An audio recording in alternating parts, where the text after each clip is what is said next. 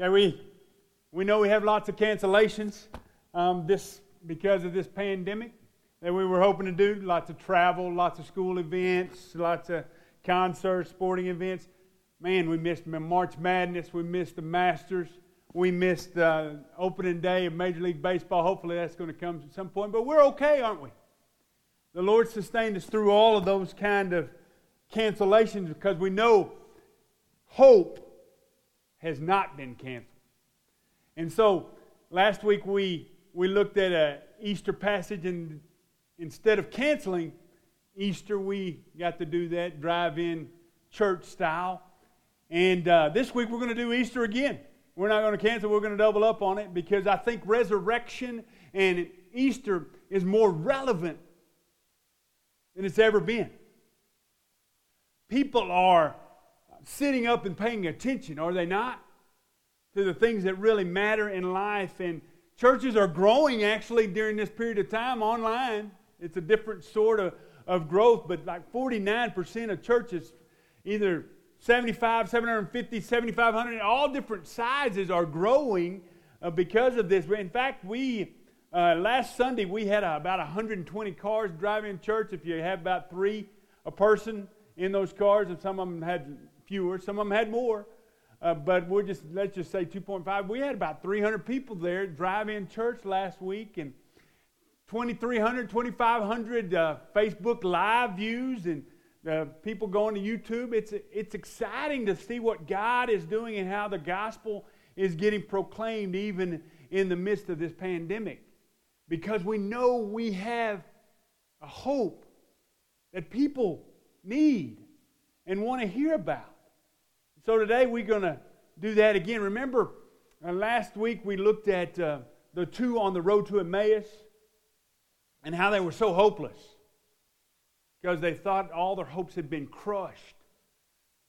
But by the end, their hopes hadn't been crushed. Their hopes in the Messiah had been exceeded. We remember as they were looking for the Messiah and as they had encountered the incognito Christ there, that they were talking about Jesus, and then they were talking to Jesus about how Jesus had disappointed them, and then they were listening to Jesus talk about Jesus from the Old Testament and declaring all of what the Old Testament declared about the Messiah. And then something happened. Hope happened. They recognized that Jesus was alive, and then they go from hopeless to hopeful to so full of hope that they could not be silent anymore, and they run back to Jerusalem to declare their hope in the risen Christ. So today we're going to look at Mary Magdalene and how she too is hopeless. She's so distraught because of all that's taken place, and they had now not only taken the life of her Lord, but they had taken His body. In Mark 16, there's also a parallel passage in John 20. You might want to look at John 20, verses 11 through 18, as we talk about Mary Magdalene in just a little bit. But I want to recount just a little bit how we have such an advantage over those first believers. Because we know that the crucifixion turns into the resurrection. We have that knowledge already. They didn't. When Jesus died, their hope died. When we think about what they were going through, when Jesus died, there was no more Christianity because there was no Christ. There was nobody believing in the Messiah anymore. There was nobody believing that He was the Son of God. Nobody believing that He was the Savior of the world anymore, because Saviors don't die. And in the midst of what we're going through, there's lots of confusion and fear, uneasiness for sure, and disappointment. But we know in the midst of all of that, that he's still alive. And he is going to use this situation if we'll let him. Oh, I hope we're not the same. I don't want to go back to business as usual after this. I want to be on task. I want to be involved in his plans, expanding his kingdom and bringing him glory more than we've ever done that as a church before. Think about all the opportunities that we have because people are now open to the gospel. People who were busy before, chasing other things. Those things have been canceled. But again, not hope. Hope has not been canceled. Even though it seems as though for those two on the road to Emmaus it has, and for Mary Magdalene it has. Remember, she comes to the tomb early in the morning, and Matthew tells us, John tells us as well in his account, that it's still dark. And it's not dark just because the sun hasn't risen, the S-U-N hasn't risen, but she doesn't know that the S-O-N has risen either. And her whole life had been changed by him.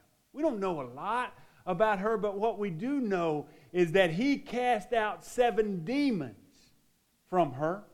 Luke 8 tells us that. The longer ending to the Gospel of Mark, which is not in the oldest manuscripts, most reliable manuscripts, tells us the same thing, that he cast out 7 demons. Now, I don't know what those demons were like or what her life was like. I think the choice, or what is that called? The chosen? Yeah, the chosen. It does a pretty good job of connecting how Jesus cast out those demons in a kind of a dramatic sort of fashion. But where she had no hope in her life, Jesus touched her. And now, she's back to that spot of having no hope because Jesus isn't present. Or so she thinks. Remember, she too encounters the incognito Christ. She doesn't recognize him when he's right there. She thinks he's the gardener. And I guess that's a great sort of thought. He has planted every redwood that's ever been reaching toward the sky, every towering oak, every little flower he's responsible for growing. He is, in a sense, the gardener. But she's wondering, where's his body? When his body is right there with her. He fulfills his promises. He's come back to life just as he told her and everyone else who would listen, his disciples, that he was going to do. That's what gives us great hope during this time, is that we know he keeps his promises. He does what he says he's going to do. So let's look at this passage for just a moment.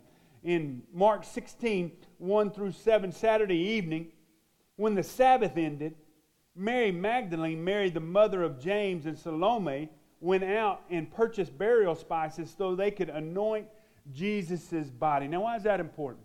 Well, they want to do one more act of devotion for him. They want to make sure he has a proper burial.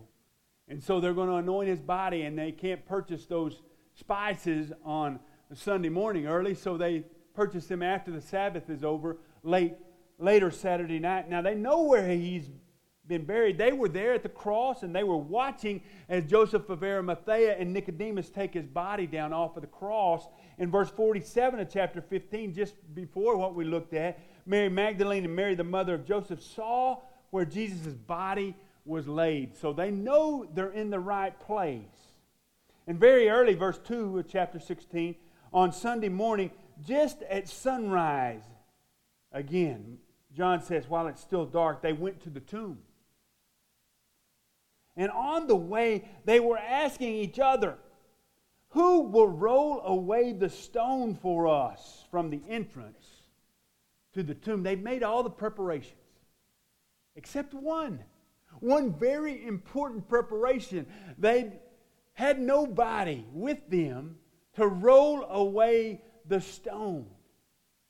I think as we look at this, that's a very important detail here. Matthew tells us that there was an earthquake and that an angel came down and rolled away the stone and was sitting on top of it. That's the picture we have now. Every one of us has had somebody roll away the stone so that we could recognize that Jesus is alive. Who's that somebody for you? For me, it was my mother. As a child, she helped me come to understand what Jesus had done and that He was alive, He was real, that the story of the resurrection was real, and that I placed my faith in Him as a young boy at the age of 8. You've got somebody like that. But here's a question I want to ask you. Who are you that somebody for? Who are you an angel for? Could you imagine you playing that sort of role where you roll away the stone so that people can recognize and understand who Jesus is and that He's alive and that He can be their Messiah, their Savior, their forgiver, their friend, their Father? Who can you do that for? That's what happens here. But verse 4 says, as they arrived, they looked up and saw that the stone, which was very large, they couldn't do it themselves. That was a great obstacle, but that obstacle was removed already. God took care of that. Had already been rolled aside. And when they entered the tomb, they saw a young man clothed in a white robe sitting on the right side. And most definitely, that's an angel. That's what the other Gospels call him. But here, Mark calls him a young man, and the women were shocked. But the angel said, don't be alarmed. You're looking for Jesus of Nazareth, or Jesus the Nazarene, who was crucified. He isn't here. He is risen from the dead. Look, this is where they laid the body. You've got the right place. You're looking for the right person. You don't see a body because He's not here, just like He said. Remember what Luke says? Why do you seek the living among the dead? Why are you looking for somebody that's alive in a cemetery? And now, Mark says, go and tell His disciples, including Peter, that Jesus is going ahead of you to Galilee. And you'll see Him there, just as He told you before He died. And the women fled from the tomb trembling and bewildered. And they said nothing to anyone because they were too frightened. Now, your Bible may say the most ancient manuscripts of Mark conclude right there, verse 8 of chapter 16. Later manuscripts add one or both of the following endings. Maybe you have a longer ending there. Isn't that odd that the most reliable manuscripts, I think that's what Mark intended, was to end right there. You know what's happened in this resurrection account? You know what's missing in Mark's resurrection account of Mary Magdalene? You see? In this account? No Jesus. No Jesus. We never see Jesus in Mark's account. Why is that? We know He's alive. We know the tomb is empty. We know that Mary Magdalene can have hope, but she doesn't yet. She's still maybe at that point of weeping as she is in John's gospel. Why no Jesus? I think it's because Mark wants us to make our own ending. to make our own choice. There's some things going on here I want you to see. The first one I've already said something about. The first thing our first reason we have hope is because somebody rolled away the stone for us, and we can do that for other people. Everybody needs somebody to roll away their stone and see that Jesus is alive. The second thing is Jesus keeps His promises, and I want to share with you from Mark 8 that occurrence where Jesus predicts His death. In Mark 8:31, actually back in verse 29 of Mark 8, Peter confesses that Jesus is the Messiah. He asks them, who do you say I am? Jesus says to Peter, like He does in Matthew as well, and in Luke as well, but who do you say that I am? And Peter replied, you're the one.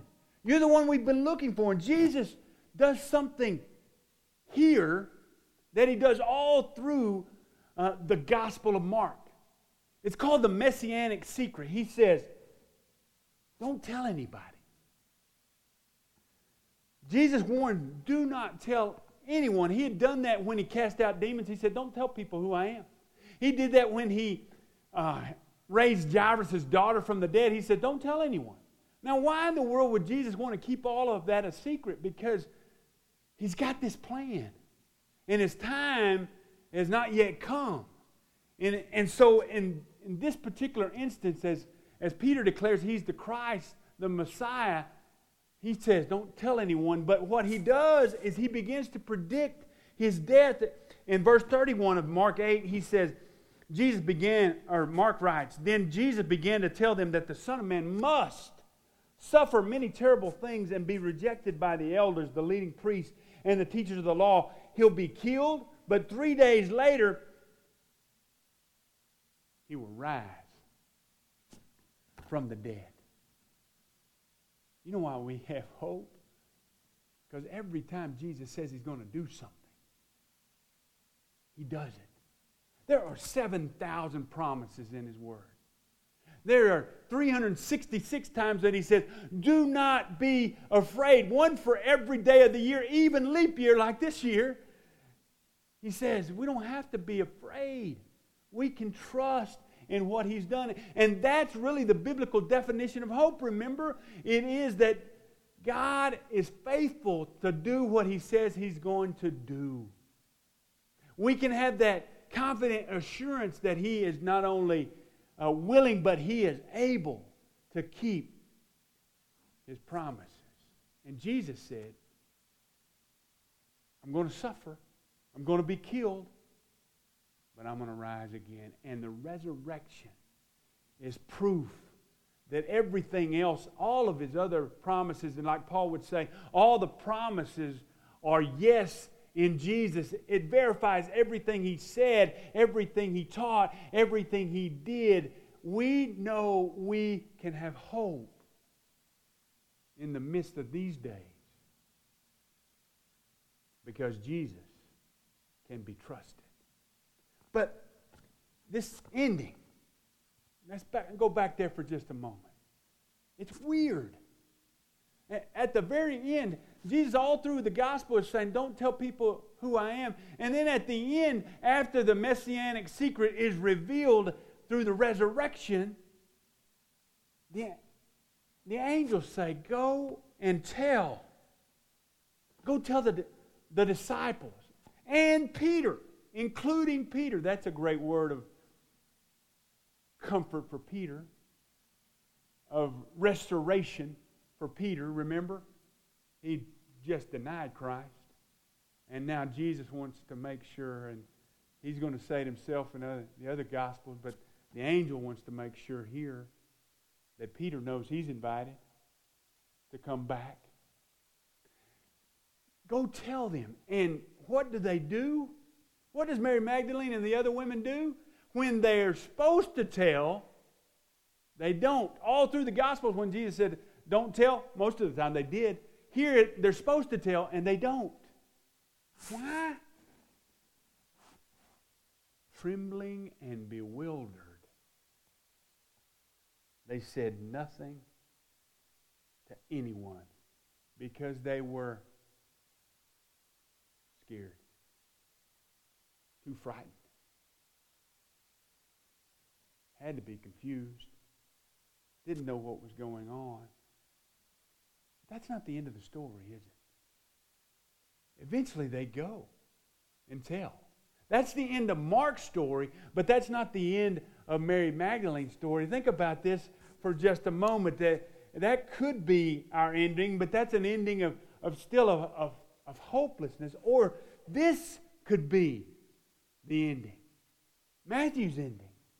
Jesus met them, said greetings, and they came to him. The women came to him, and they, in Matthew 28, 9 and 10, and they clasped his feet, and they worshiped him. So Mary goes from weeping to worshiping. And then Jesus said to them, do not be afraid. So here it is.